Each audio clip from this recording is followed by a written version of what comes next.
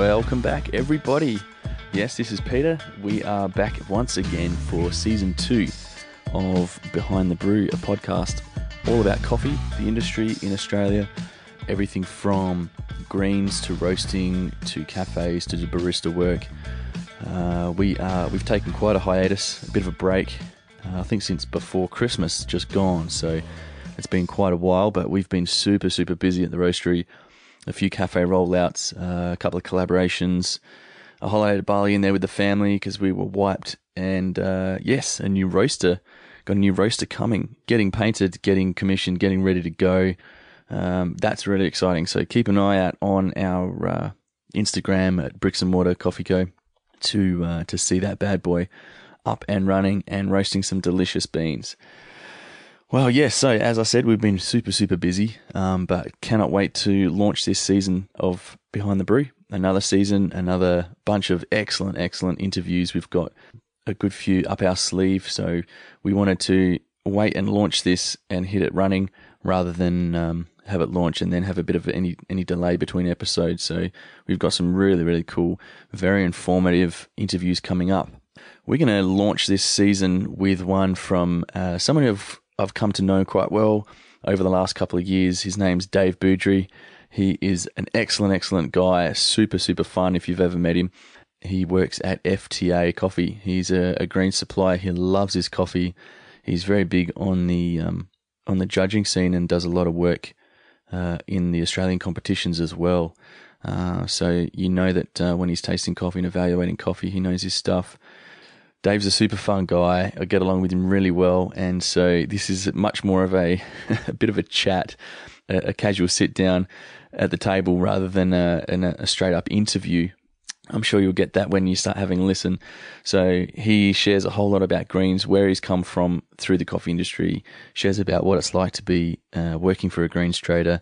We touch a little bit on specialty and direct trade as well. And also, obviously, we talk about some origin trips of his and how that's really shaped his perception of coffee and how he approaches the industry. So, buckle up, have a listen, and we'll catch you on the flip side.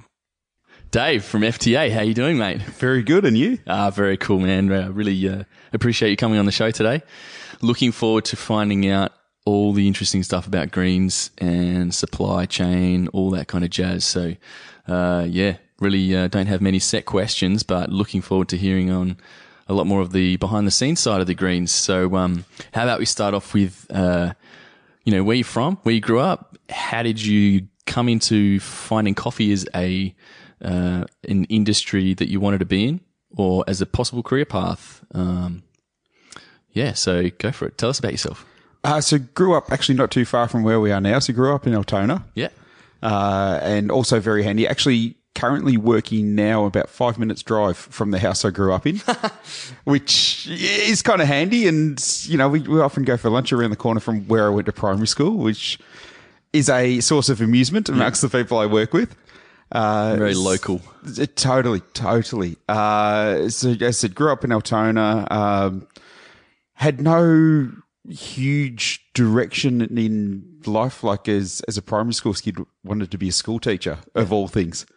Kind of went through high school and did stuff I enjoyed and no real sort of focus. Ended up leaving high school, doing a couple of sort of uni stuff, started doing a Bachelor of Arts, started there working in a cricket shop, doing a Bachelor of Arts while running a Gloria Jeans. Wow. As a strange one, as I've had sort of a lot of people in the industry do. We all start somewhere. Starting the franchise. And Exactly. And I think the moment that I knew coffee was going to be something really important to me was I was sitting in a lecture and I enjoyed doing the lectures. The lectures were fun. The shoots weren't so fun when I actually had to do some work, but sitting there and listening to it and trying to learn that knowledge was really, really engaging and interesting for me. But I remember one day sitting in, I think it was a lecture, and an hour and a half later, I'd taken no notes from the lecture, but I'd work out the costings of every single product I'd had in the shop. I was there for about a year and a half, and I thought, I think I know which direction life's heading now. Yeah, and wow. it was kind of that moment where it's like, I'm going to put some serious time into it and effort into this. Yeah, yeah. So you're in the industry first, and then the passion realised from within. Yeah, it was always a great passion. It was always something I really enjoyed. And there was probably signs to that earlier when I would organise my 12 contact hours a week. It's kind of around the roster that I wanted to work, and wanting to do sort of more of the stuff around the cafe than I actually wanted to do uni. Yeah. It was just, we had a great group of guys in there. We had a lot of fun. We made some, for what it was and what we're doing, we made some really cool coffees and just enjoyed it. So it was always a job of passion. Yeah. But it was that kind of moment that I realized that this was going further. This was not just a fun kind of something you enjoying to make ends meet, to try to put together a deposit for a house. This is something that I actually want to do full time going forward. Wow, wow. So when did you taste that first? I love asking this question. When did you taste that first coffee that transformed your understanding of coffee to not a commodity that comes out of a tin, but something more meaningful?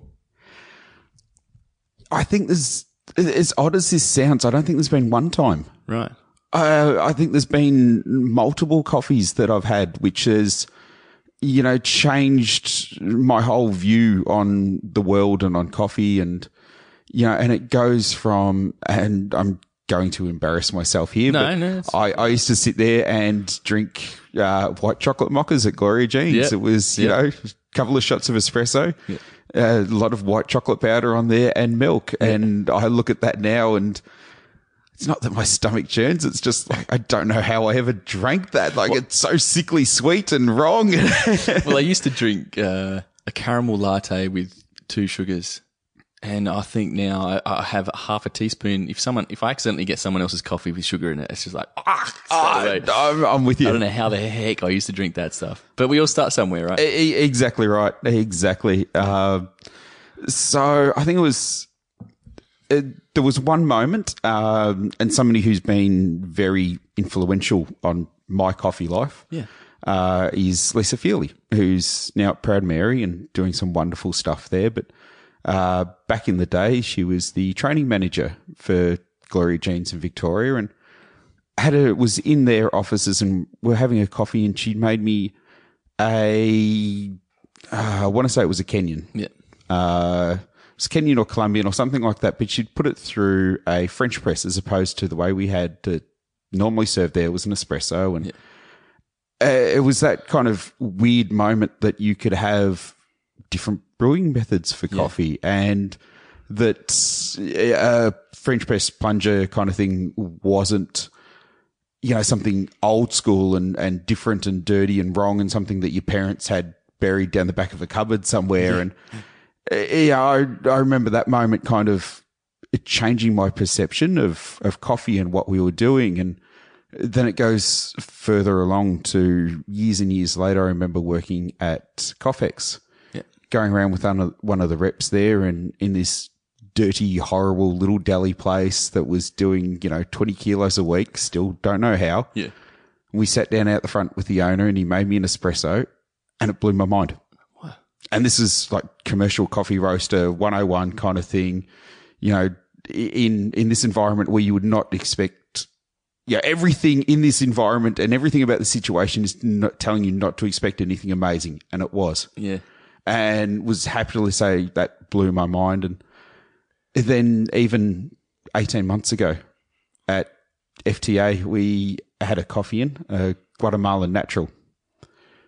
Didn't know a huge amount about it or anything like that. And, so used to having washed coffees from that region of the world. And just this coffee that was just super intense, strawberry jam and floral. And it's another time that just your mind gets blown by stuff you have. And all these occasions kind of reinvigorate you and re-excite you about what you're doing. And I think it's something that we're quite lucky about in our industry, so we can have occasions like that that kind of reinforce what you're doing. And this is kind of cool. Wow. Excellent.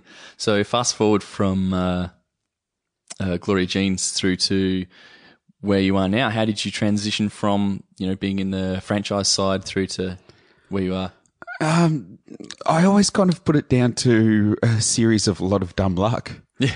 There was no sort of great plan or desire, and where I am now is, it was kind of the first time that I ever actually set myself as part of the industry and was lucky enough to get there. Yeah. So left Gloria Jeans and started a job at Coffex. Yep. So they were looking for a rep, and I was again just, completely, I suppose, naive to a lot of the industry, had no idea, like eyes the size of dinner plates, kind of walking around going, this is going to be fun. And started as a rep at Coffex. So I was doing a lot of repping, a lot of training as well, and learnt an incredible amount incredibly quickly.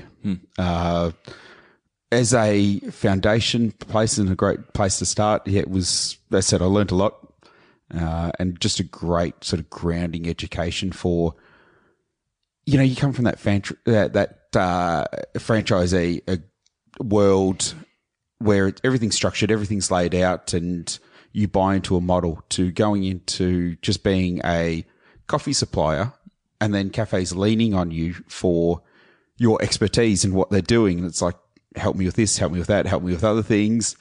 A completely different world. Yeah. And, at 24, 25, whatever I would have been then, just, really kind of opened my eyes to a lot of different areas of the industry and how wide and broad the industry is in coffee. Yeah. So from there, ended up moving up to Sydney for a year, something out of coffee, came back and was lucky enough to start at ProCal. It drew you back. It did draw me back. I mean, yes, once a Melbourne boy, always a Melbourne boy, I have to say. But yeah, ended up at ProCal. So I was there for 3.5, 4 years. Yeah. Had an absolute ball. And again, just another side of the industry and something different, but also heavily involved. And, we did a lot of other things, like trying to sell into supermarkets and, delis and sort of other things like that. May or may not kind of ignored most of those to go and talk to coffee roasters. Sorry, Rod. Yeah. But yeah, sort of did a lot of work there. Left to go to Numero Uno to do a lot of their training in Melbourne. Was there for a year. Got drawn back to ProCal, and then ended up at Griffiths Coffee. Yeah, right. It was... Man, more to this story than I thought. Yeah. It's cool. Yeah, there's a little bit of bouncing around, and was at Griffiths for a year, and then that's when I landed on my feet at FTA. Wow. So you really got... You got the whole roaster side plus the green side now, which is really unique perspective on the industry. Yeah, it's kind of weird that you talk to most people and they turn around and have that same sort of thing, kind of like you've seen so much of the industry and you have different points of view on it and different aspects because of that differing knowledge. Yeah. And it's kind of weird. I don't realize or appreciate it myself, I think, because I look at other people like yourself and other guys around the industry and get attracted and drawn to their knowledge and kind of hang off some of the stuff they say. And I think there's so much knowledge and so many differing perspectives out there. Yeah. It's just good to be open and have conversations like this and enjoy where everyone else is coming from and sort of put that knowledge base together. Yeah. We're still a very, very young industry, especially in Australia. And it's good to have such a open and honest industry where people can bounce ideas off each other. Absolutely. And that's the whole reason for the show, is just to get, just to hear the different points of view, because you've got so many different roasters, but they've all got a different angle on the industry. And, I'm learning a lot from everybody. So it's really, really cool. So FTA, so what's your role there? And what's your day-to-day like at FTA? So coffee trader at FTA, which is, been there 2 years now. Started off as a completely foreign world. Yeah. And it's one of those things that going through the industry, you learn bits about the green side of things, and you know bits about what you're doing, and then when you jump into it, you realize you know nothing. Exactly right. You know an absolute fraction of what there is, and 2 years later, I realize I knew a fraction. I feel like I know a fraction more, but it's kind of the more you learn, the more of the horizon that you realize you can't see yet. Absolutely. I'm finding that all the time. Yeah, and it's such a great, entertaining, interesting journey that it's been so far. Yeah. And it's kind of one of those things that, how, as Charlie says to me, who I work with, is how deep down the rabbit hole do you want to go? Yeah, right. Which is an interesting trip. So on a day-to-day basis, it's kind of a little bit weird and a little bit sort of left of center to what I've ever been used to, because it's always been out on the road, a lot of talking to people, a lot of traveling around, visiting people, drinking way too much coffee per day. To now I sit at a desk. Yeah. And I will sit there and do a lot of commodity-based work, spreadsheets, working out different prices, working out, when coffee's going to arrive and when we can talk to people about different things, cupping enormous amounts of coffee, being exposed to every level of coffee that's out there, from the ridiculously good to the ridiculously other end of the scale, let us say. So on a day-to-day basis, it's more trying to line up people with coffee and make sure that we've got enough coffee coming in, going through the system, and hopefully keep everything on track and working. Yeah, yeah. Because I think it's a side that I certainly, when you start learning about transacting in larger quantities of greens, and you realize that there's this beast, this huge trading beast that's in the background, procuring all this stuff. And it's like, man, I'm just buying even if you're buying pallets at a time or a container at a time, it's still like scratching the surface of the supply in the world. The numbers still blow me away. Yeah.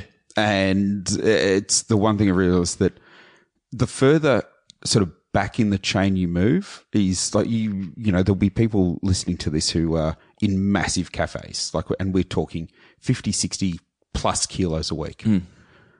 And as you said, like you're ordering a pallet of coffee, which, depending on the origin, we're talking up to a ton kind of stuff. Yeah. And then we're importing containers. Yeah. And then of those containers, there are millions upon millions of bags sitting at origin waiting to go out. Yeah. And the sheer volumes of it still do my head in. Yeah. And you go sort of all the way back, you go into the chain.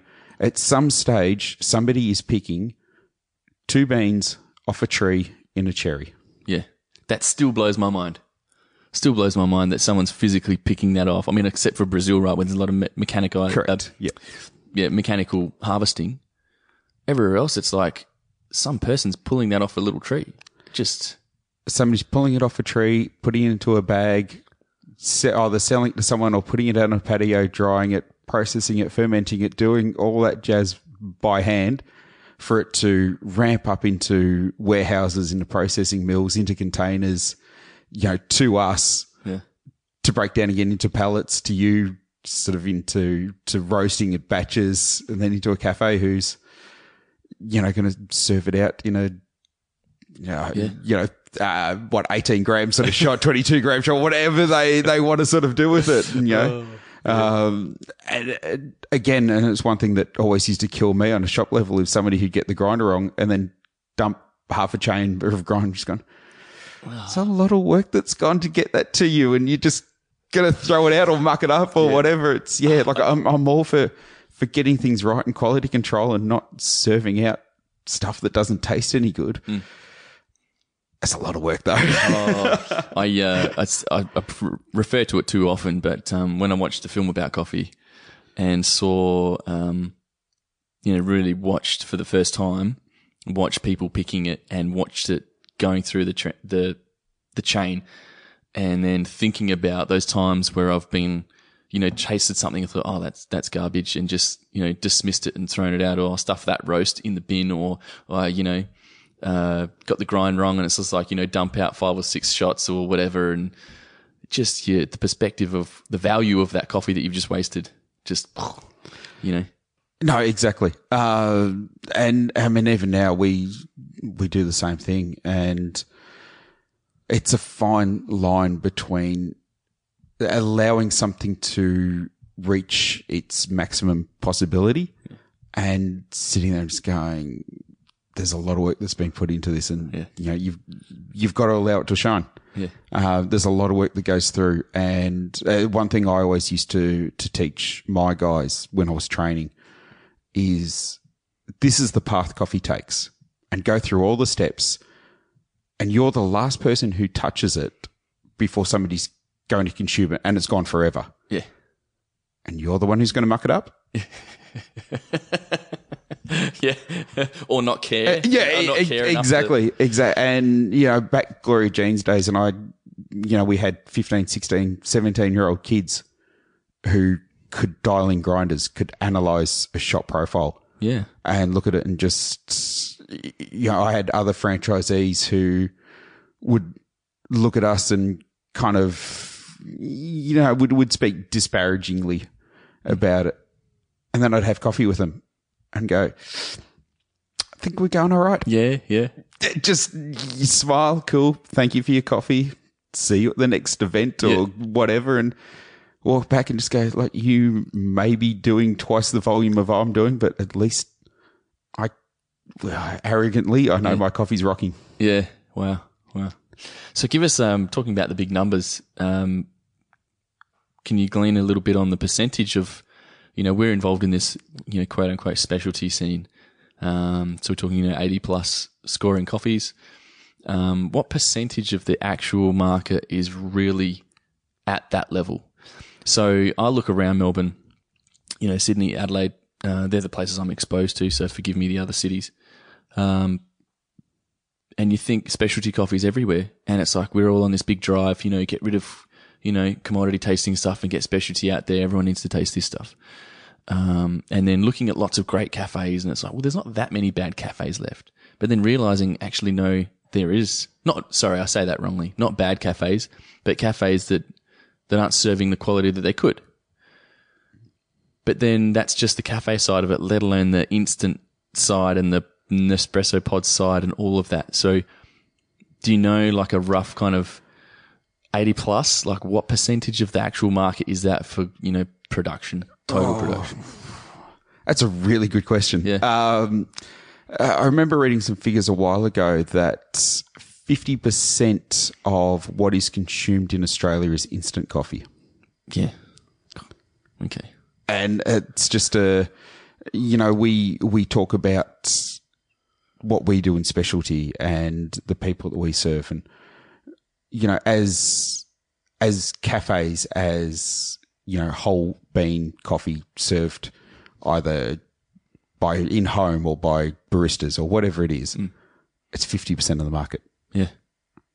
And this is one thing, and that 50% has the scale from absolutely charcoal roasted garbage right through to specialty. Oh, totally. We're talking, dirty truck stops halfway up the Hume Highway when it's like 3 a.m. in the morning. It's like, it's coffee time kind of thing, to, you super, super uber pointy end guys who will throw out half a dozen shots to get that one amazing one. Yeah. And when you look at the scales of that, and the industry's tiny. Yeah. We all get so wrapped up and so involved in what we do, and rightly so. Like, don't get me wrong. We all here because we love it, and it puts a roof over our head and food's on the table, but it's a tiny, tiny fraction of the world of coffee. Yeah. And one thing that as specialty guys, and even, I hate the term commercial, but the kind of the cafe scene and where we at, if we can just chip away and convert 5% of people who drink instant coffee to what we do, look at the huge growth that we could have in our industry. Yeah, yeah. The guys who do the instant stuff, if they drop 5%, they'd notice it, but it's like a drop in the ocean. To us, it'd be massive. You know, we're talking 20, 30% sort of growth in the industry. Yeah. Yeah, and then you have a lot of roasters and a lot of guys sort of going around scrapping over this cafe and that cafe and there. And don't get me wrong, this is what makes us all survive and all tick. But the more people we can get consuming our products, the better it is for everyone. Yeah. And as an industry, I think this is such a massive focus that I don't know if we ignore. I just don't know how much we focus in on it. And one thing you mentioned before was pods. You see a lot of roasters now sort of jumping on there, putting pods in and you know, embracing that, which is fantastic.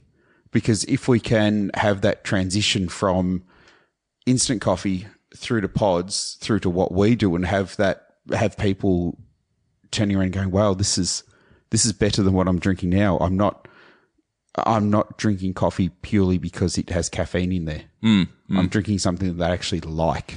And that's interesting because we're making Nespresso pods on a small scale just for retail around our area. But when we get comments back that these taste better than the Nespresso branded pods, one, it makes me go, well, what the heck are they putting in there? And two, it's like, wow, if we can get people drinking freshly roasted, good quality coffee out of an Nespresso pod that tastes better and they can know that it tastes better, there's the possibility of, why does it taste better? Oh, because it's fresh and it's because it's good quality. Oh, well, you know, what does that mean? And it's just like, we just see it as our gateway drug into, you know, high quality coffee. And, I think that's got a huge role to play in converting. Well, there's one thing I love about coffee and in life in general, I think, is having what you think to be true completely blown away and changed. It's kind of like one of those sick little pleasures of, cool, I thought that was awesome, or that was wrong, and then having that perception changed. And one thing, going to Origin at the start of the year, there were so many farms we'd go to, and some of the bigger operations, like the guys who were really switched on, ramped up production, like were running it as a fantastic business, would sell to Nespresso. Yeah. Would sell to Starbucks, would sell containers load to these guys. And they're selling good coffee. And they would turn around and say, for us, this is a great business model where they come in, it's regular business, it's good business, it's consistent sort of year to year, and it's good coffee that they're putting into it. For them, it's like, well, we're making great coffee and it's a sustainable purchase from the other side. There's safety in that, right? Exactly. And, you know, what happens from there is, you know, how they roast it, how much coffee they actually put into the pods, what they do from there. I mean, they've got a certain market and a certain, you know, demographic that they're trying to hit. I said they do a lot of good coffee out there. And if it bridges that gap between, and as you have said, you know, you've got guys who have probably started drinking instant, going to Nespresso, coming to yourself, you know, in a pod form. Well, then it's like, well, I know this company now. I've seen them out there in the marketplace. Yeah. Let's try some more of what they've got. Yeah. And it's a great stepping stone. Yeah. So you mentioned an Origin trip.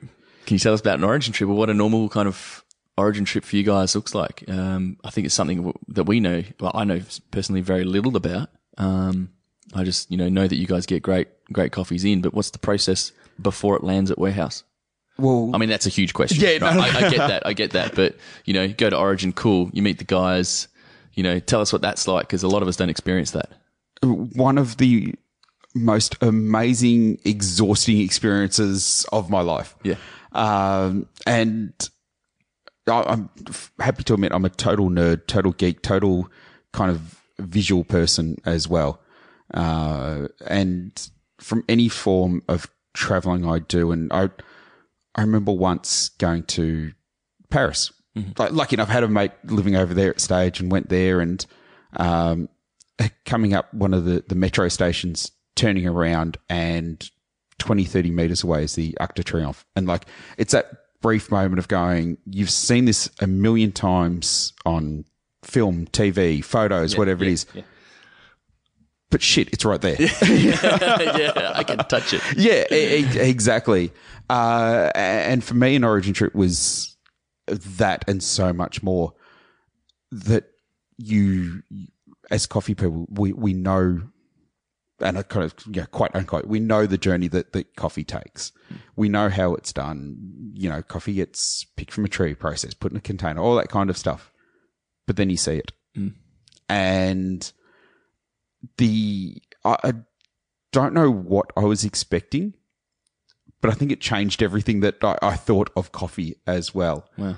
To go from, as I said, guys ramped up doing massive volumes, fantastic operations. Like, if you go to a dairy farm or a wheat farm or that's probably a bad analogy, but more like to a winery here. Sure. And, we're talking some of the bigger guys like the Penfolds or the Jacobs Creek.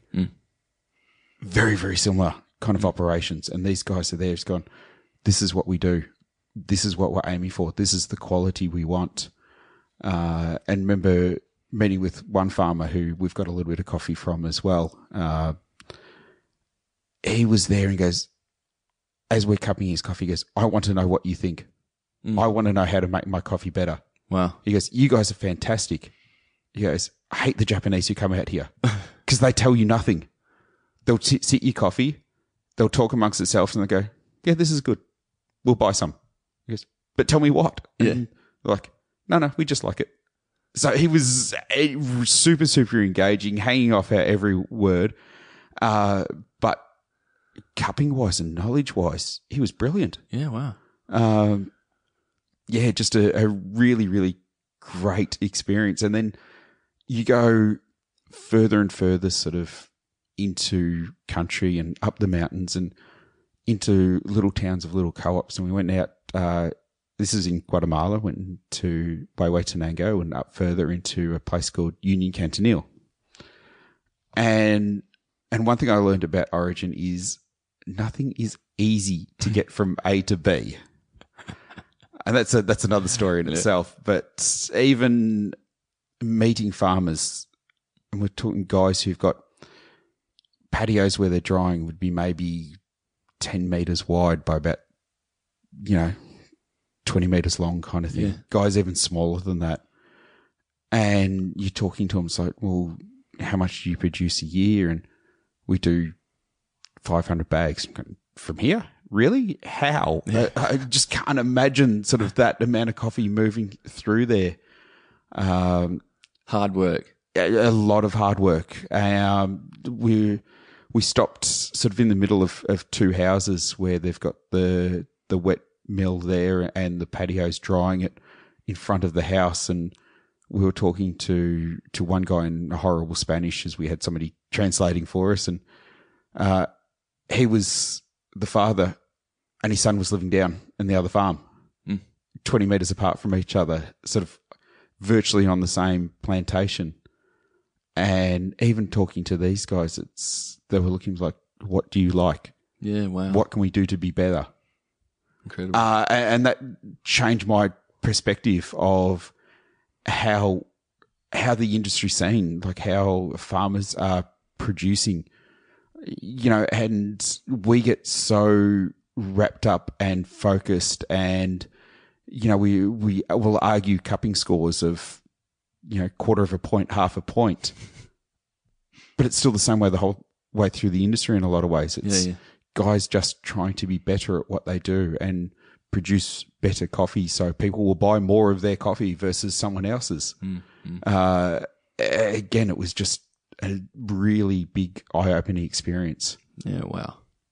So those smaller co-ops, I mean, they, or those smaller farms, they just basically sell like a wet hulled coffee or a fully dried or everything in between to an on the ground guy, and then you guys are dealing with those guys, or different scenarios each time? So different scenarios each time, and different regions will have different ways. Okay. Correct. So let's take Union Cantonil for example, and this was kind of one of the wish places that I wanted to go to. No, right, and it, you know, going back a step, we had some of their coffee the year before, and it was blew my mind kind of stuff of this is delicious. Like this tastes like lemonade acidity kind of. Wow, this is awesome. Sorry, it didn't all be totally just geeking out. Yeah. So really wanted to go and visit this region. Didn't know a huge amount about it apart from what you'd seen, what you'd read, all that kind of stuff. And then to go there. So these farmers would wet mill all their coffee, dry it out into parchment, and then bring it sort of to a central collection point. And this was one of the Olam collection points. So we had a cupping in there, which was another experience again. Yeah. But then they'd take it to there, and that would, so from that centralized little warehouse, and we're talking a building 10 by 10 meters. Yeah, right. With basically 2 signs on the wall, and which we kind of deciphered from the Spanish written up there into English. One was certified and non-certified. And I was like, cool, okay. So it was literally like a cinder block building with a corrugated iron roof, a little office in one corner, and somebody sitting on a desk with a computer who they'd bring the coffee in, they'd do all the sort of moisture testing on it, density testing on it, sort of roughly work out what it was, and then offer the farmer a price. Yeah, wow. From there, based on the quality. And then, you know, it would go into either if somebody wanted a lot from an individual farm, then that would be put aside. But it was either certified as, you know, fair trade or UTZ or whatever different certifications, or non-certified coffee. Yeah. And that would be the coffee from that region. And so that then just gets all the different little farms all get lumped into that named region, and then someone like me would buy that off you from that named region? Correct. Right. Correct. So, I mean, so Union Cantonal is a region in Huehuetenango, which is, again, it'll go a little bit further out. It's a region in Guatemala. Mm-hmm. So that coffee was, you know, shipped to a centralized mill, and that would be sitting there in parchment and waiting to be, you know, waiting for somebody to order it. So it'd be processed and put into a container. Yeah. So that kind of leads me on to think I used to think a romanticized notion, but now a seemingly futile thought of someone like me trying to direct trade. Obviously, you're right in the middle. So if I'm talking to another roaster and it's like, oh, direct trade, and it's like, oh yeah, skip out the middleman, which is actually you guys pretty much, without going further into the logistical chain of on the ground there. But just hearing all that, it just makes it seem like absolutely out of reach. And just, do roasters even know what they're getting into when they say, I want a direct trade? Now, I'm not wanting to run down anybody that wants to do that. But to me, it's like, man, you're good at your stuff, and you're even dealing with other middlemen on the other side to coordinate all this. So the thought of me as a roaster trying to go on direct trade just seems like ludicrous. There's so many analogies I can kind of use for this. And, you know, going back 2 years, I would have said exactly the same thing as you've just said, of like their whole romanticizing about direct trading and dealing with one farmer or one co-op and things like that. And like, don't get me wrong, I love it. I love the whole concept. I love the idea. And now that I'm on this side of the fence, I've heard all the horror stories that come with it. Yeah. And I feel so sorry for some of the guys who've gone down that path and it's kind of pear-shaped. Yeah. Don't get me wrong, there's a lot of guys who've done it and it's been successful and it's worked and good luck to them. But yeah, I'll give you an example. One of the guys who we went away with had just done nearly a full container from another origin, and we were talking about it, and they were pretty keen to go forth the next year and do the same thing again, and the year after. And after about 3 days of going through Origin, going through this, he turned around to me, he's gone, so yeah, bet next year. Help? and I'll freely admit as well, it's not until you see some of this stuff as you can have an appreciation for it. Yeah. Even just the logistics in country. We were sitting there, the night after a day, and we'd Google where we're going the next day. Like, cool, we're going, 200 Ks further in country or whatever it is. Awesome. How long is that going to take? A whole day. Well, the guys who we were traveling with, it'd be a couple of hours, maybe 5. It's 200 Ks. Yeah. Okay, cool. Reality, 5 turns into 8.5. Yeah. And it's just, it's hard. Yeah. And one of my favorite things was, so there's a new law in Guatemala that anybody's allowed to build a speed hump anywhere they want. So if you've got a roadside stall and you want all your passing traffic to slow down and look at your stall, you build a speed hump. You don't just build one, you build a couple either side of it. That's ingenuity. Oh, it's, capitalism 101. It's brilliant. Good luck to you. But the funny thing is you, for the last half a dozen Ks, you'd be trapped behind a bus or a truck, and you see this speed hump coming up and you go, oh yeah, here's my opportunity to get around this. Yeah. The only problem is there's half a dozen cars coming the other direction, trapped behind another bus, who see that 3.5 meter gap. They've got, yeah, that's my gap. Yeah. So from Eric, who was driving us around, we learnt a new phrase. Sorry, senor. Sorry, senor. Yeah. So after the first day, I was sitting in the front seat, and I said to the boys, so do you guys want the front seat later on? I'm happy to sit in the back. And I think it was Callum who turned around and said, no, we've looked out the front window. We don't want to say that for 8 hours, man. I saw 10 minutes. That was enough. Yeah, it was interesting. But I mean, from a trader's point of view, I guess, step back. From a roaster's point of view, I'm thinking to myself, wow, the connection and the value in being able to direct trade is seemingly very high. I know that the money I'm putting in is going directly to this farmer and his kids and all that sort of stuff, which it's very noble and it's good. But yeah, it's just a lot bigger, I think, than what people realize. And I think the responsibility of actually buying this guy's whole crop, because I've heard stories where guys, buy the first crop and then the next year they buy the second crop. It wasn't quite as good as the first year. Come third year, they're like, oh no, sorry, we're not interested. And now this guy's like, hang on a minute. I was banking on you buying everything from me. Exactly. Yeah. Yeah. That's... And this is the one thing I'm learning is I don't know what the right answer is. Right. I don't know if there is a right answer yet. And I'm sure there are people who have been around a lot longer than I have and a lot smarter than I am will have a entirely different perspective on there. And, I'm looking at sort of a drop in the ocean of my knowledge and my learning and my sort of life through coffee. But you're dead right in what you say. And I've seen it as well, guys who've taken, full lots or containers or whatever and have that variance from season to season and letting farmers down because it's not quite the same. I don't know what the answer is on that side.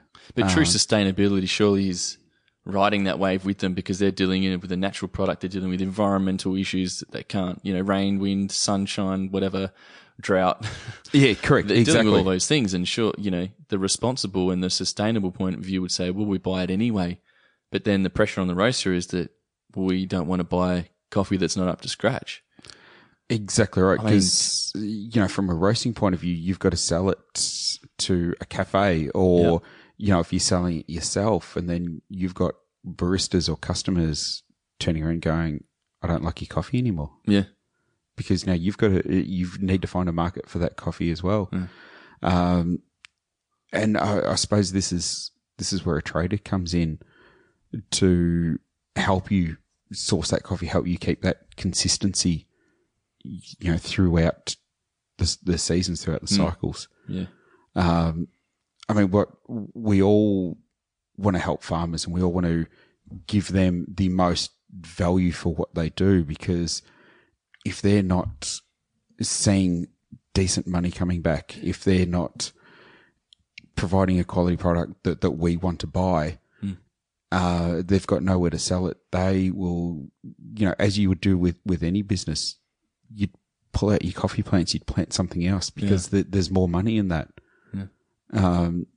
You're not going to see a cafe sitting there selling 2 kilos a week if nobody wants to buy it.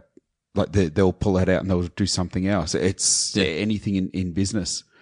So as traders, as roasters, it's a hard one to do, and we're trying to sort of build a whole lot of partnerships with different farmers at the moment to keep that consistency up, to have, so we can highlight their products, and that's essentially our job, is to allow the farmer's product to shine, and to pull back that curtain a lot, to allow people to come and see what they do, and not so much have that mystery behind what goes on.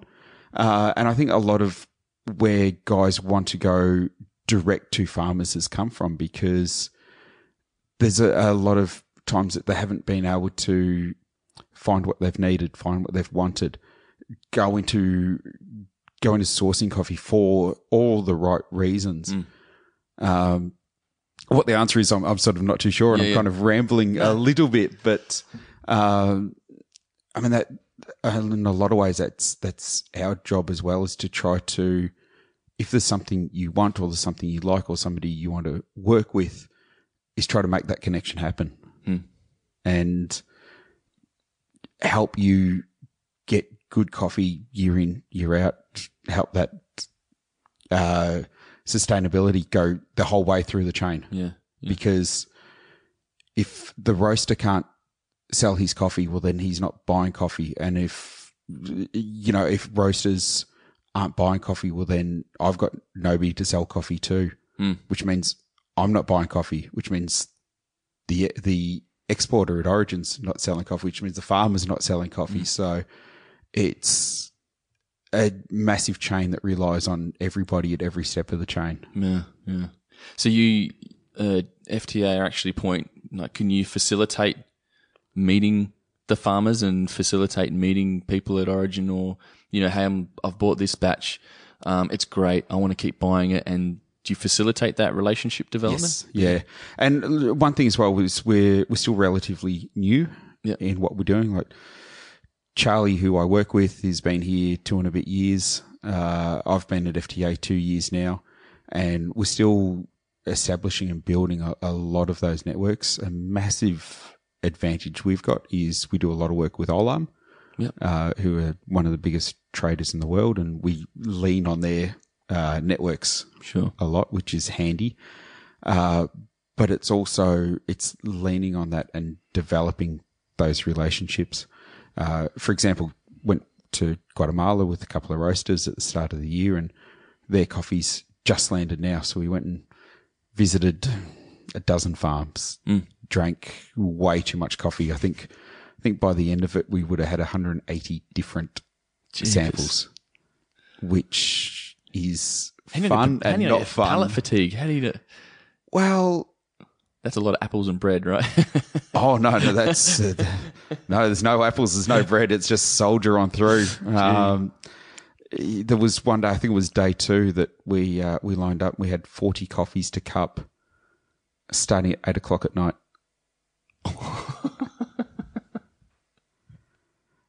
There were some big days. I remember we lined up for one table, and we looked at it. There was 20 there, and we've just gone, oh, this is going to be a big day. And then halfway through that, they started setting up the second table, and all 3 of us just looked at each other and just gone, oh, this is not what we were expecting. Let's just man. carry on here. But look, out of that, there was a couple of absolute gems we found. And sort of going around through the week, we met a lot of farmers who we really liked. And, going back before that story of Pedro, just a fantastic guy, did everything right. His plantation was an old converted sugar mill. Oh, right. And all the old equipment's still in there. He's got a school on his farm. Wow. That he helps educate the local children around there, and a lot of the workers on his farm bring their kids in there. That's where it's at, man. Exactly right. And these are guys that we look at and just go, we can build something with you. Yeah. His coffee's not cheap, but No. there's something in there that we can work with, and we've got some of his coffee here now. Do you think communicating that story to roasters helps sell that coffee at a higher at a premium? Yes, and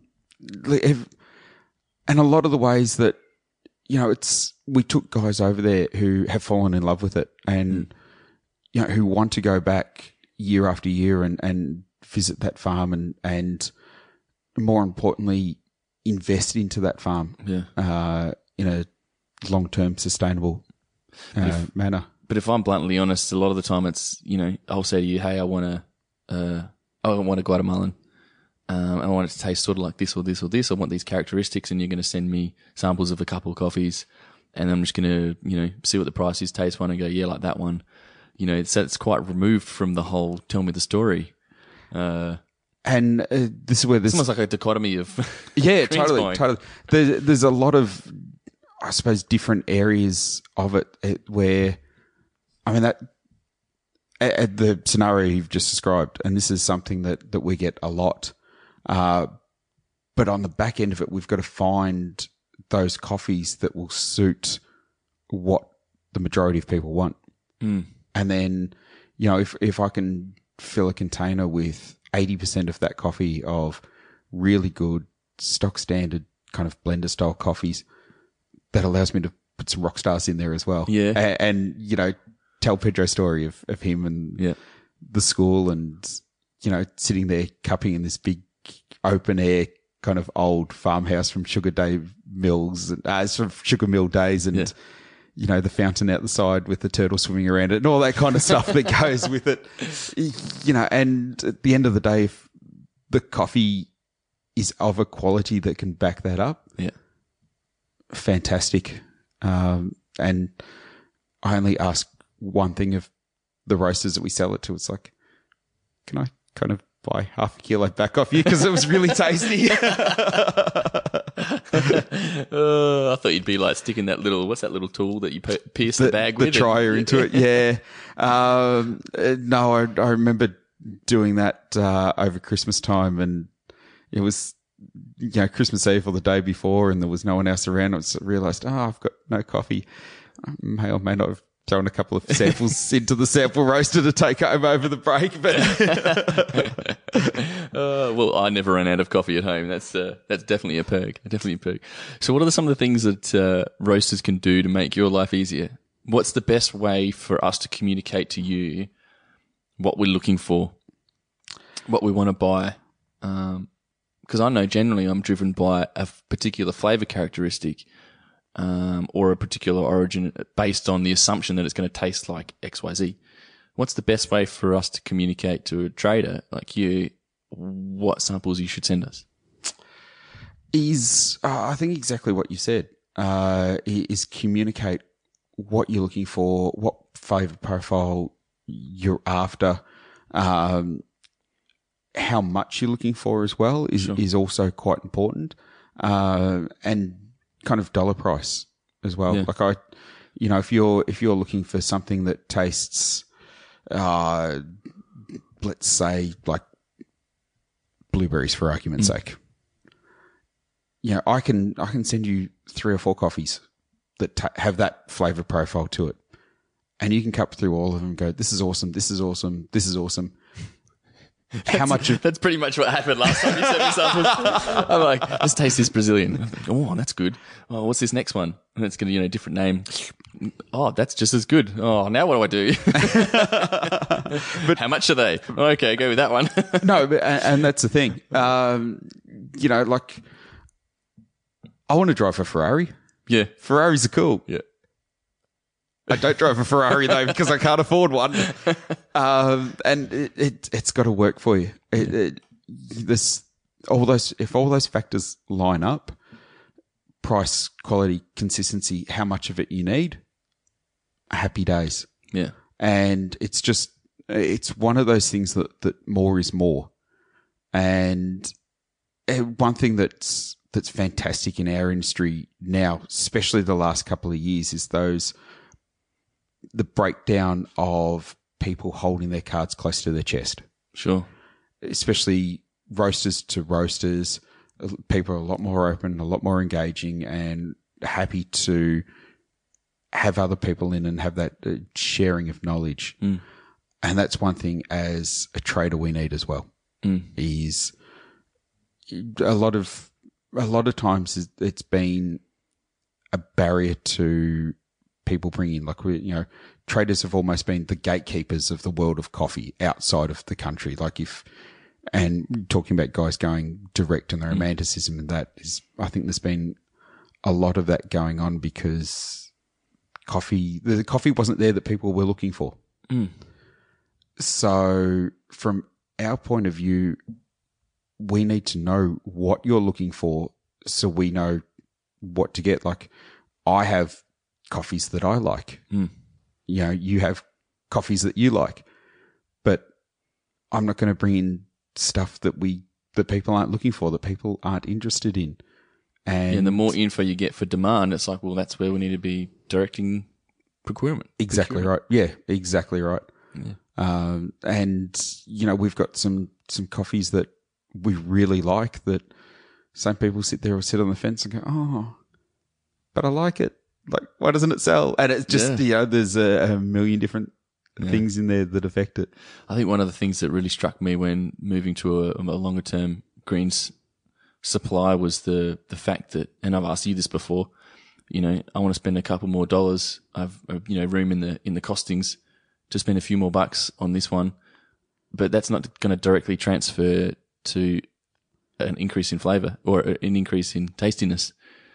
That just seems odd. I mean, can you explain a little bit about the dynamics of the pricing without, going into specifics, but what are the influencing factors in how a coffee gets the price it gets? Because you can taste two different coffees. One you like better and it can actually be cheaper than the other one. Yep. Can you break that down?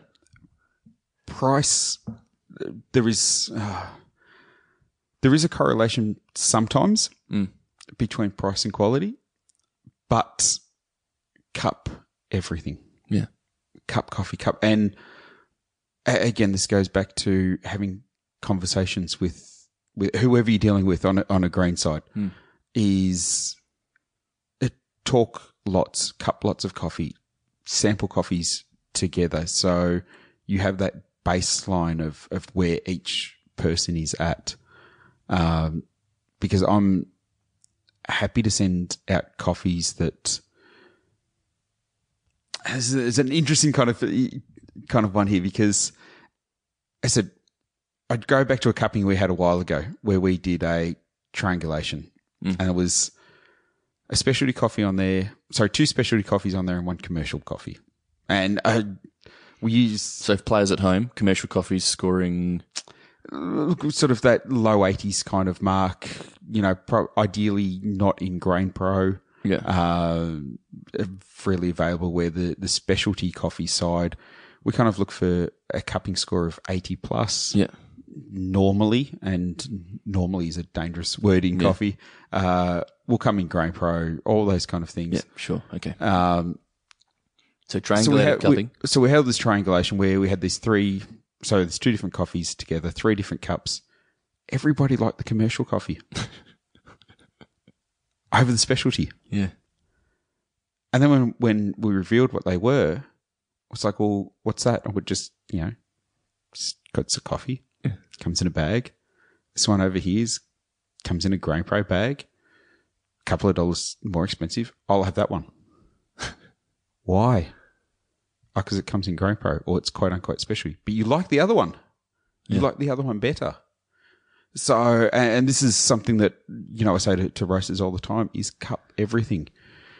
Talk about it, narrow down what you're after, because there's no point in me sending you 100 different samples of everything from a Ferrari to a Suzuki. Yeah. If that doesn't fit what you're after. But do you pick up that fear from the roaster that it's like, well, I can't buy that because it's not quote specialty, and I'm going to lose some kind of cred if it's not specialty? Absolutely. And I think in a lot of ways, and this is a purely personal opinion, that the word specialty is very dangerous. Yeah.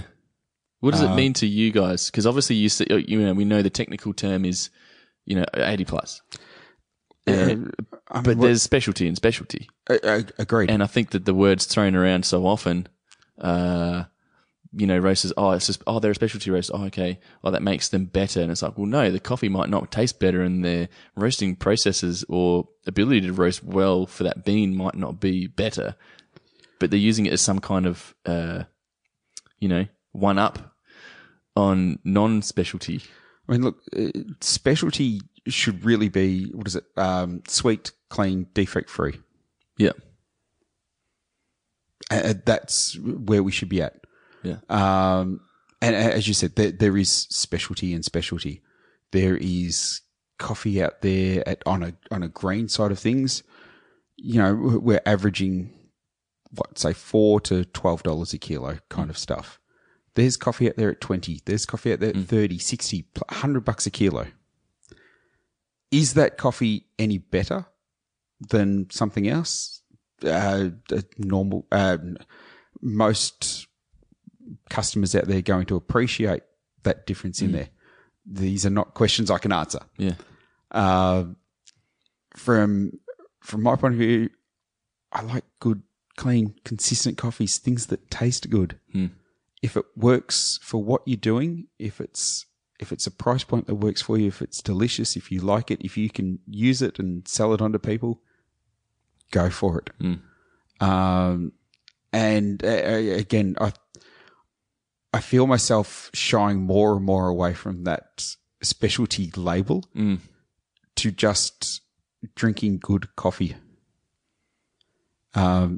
We can all... But for a long time it was like, but what does that mean? What does good coffee mean? You need some kind of way to measure it and say, this is different, or this is commanding a price slightly more premium than what I was buying before. Well, I mean, I've got a lot of mates who ask me this as well. What's the best coffee? And they hate this answer. Hate it with a passion. Whatever you think's the best. Yeah, that's my exact reply.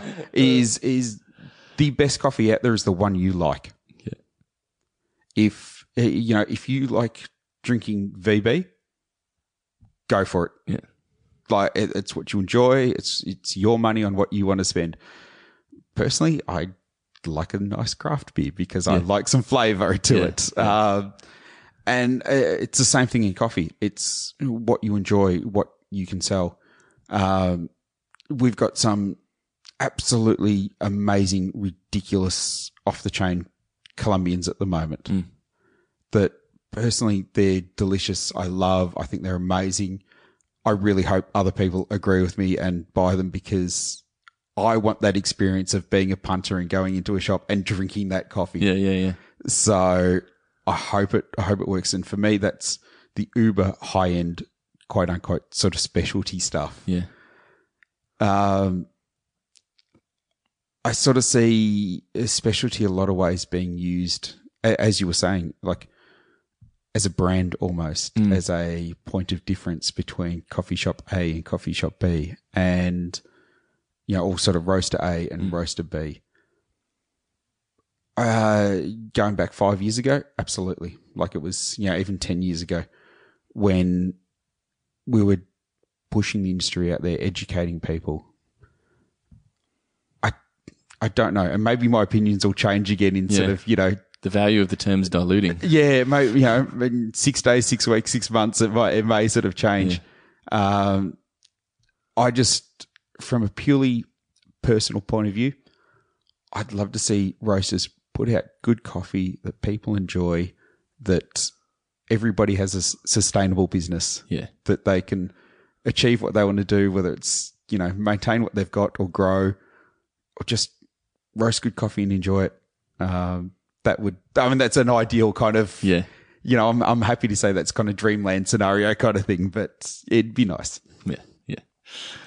Well, I think we've probably just scratched the surface of greens and what's involved. But I've had a heaps fun time talking with you today.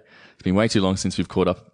But thanks so much for being on the show for us today. And before you go, anything new coming up for you guys?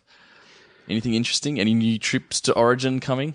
Look, hopefully, and we're talking about these Colombians. Yeah.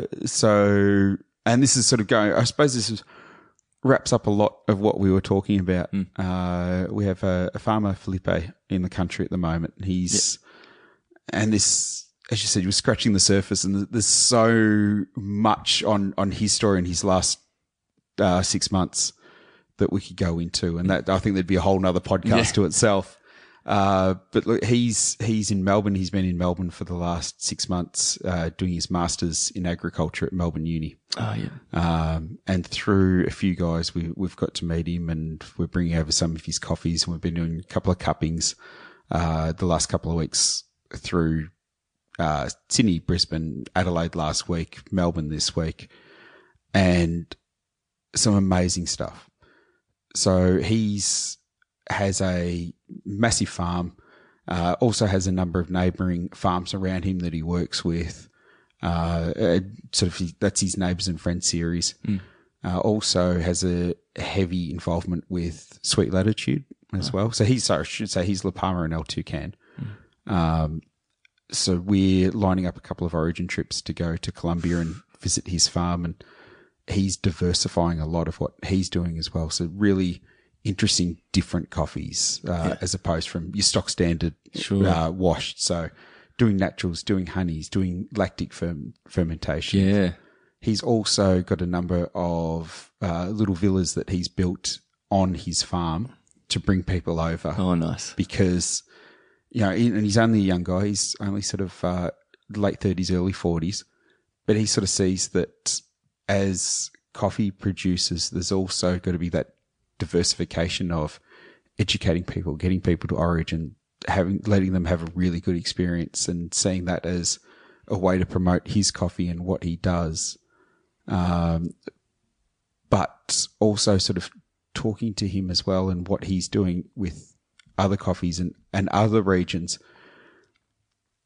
He's looking and going, I'm here, I'm studying because I need to know what's going on, how to make my product better. Because the world's changing, climate's changing, coffee's not the same as it was a couple of years ago. And so this is a whole different podcast in itself than something that I'm only sort of jumping into as well, that it's a different world and it's changing. And so long story short, yes, Colombia soon, hopefully.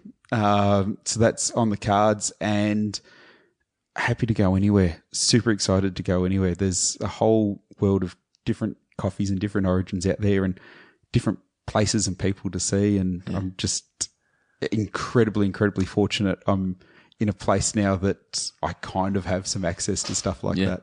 Awesome. All right. Well, thanks so much for being with us today. Had an absolute blast.